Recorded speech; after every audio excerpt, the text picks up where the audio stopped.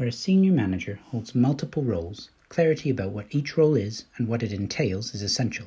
Within SM&CR, there's an inbuilt presumption of responsibility, meaning that a senior manager can be held accountable if they fail to show they've taken reasonable steps to either prevent breaches or to stop them from continuing to occur. Knowing then what you're responsible for is the first step to protecting yourself. To ensure you have this clarity, senior managers should refer to their Statement of Responsibilities. This sets out the prescribed, overall, and any other responsibilities that the manager must fulfill. This is important to check regularly, particularly where a manager has been in a role for a considerable period of time, as it may be easy to overlook a responsibility or to assume that all is well in the areas that are within your remit.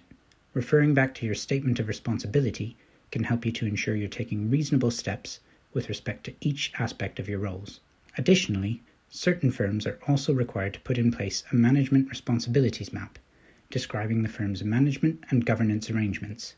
This map is intended to clearly delineate responsibilities between different senior managers within these relevant firms, with as little overlap or sharing of responsibilities as possible.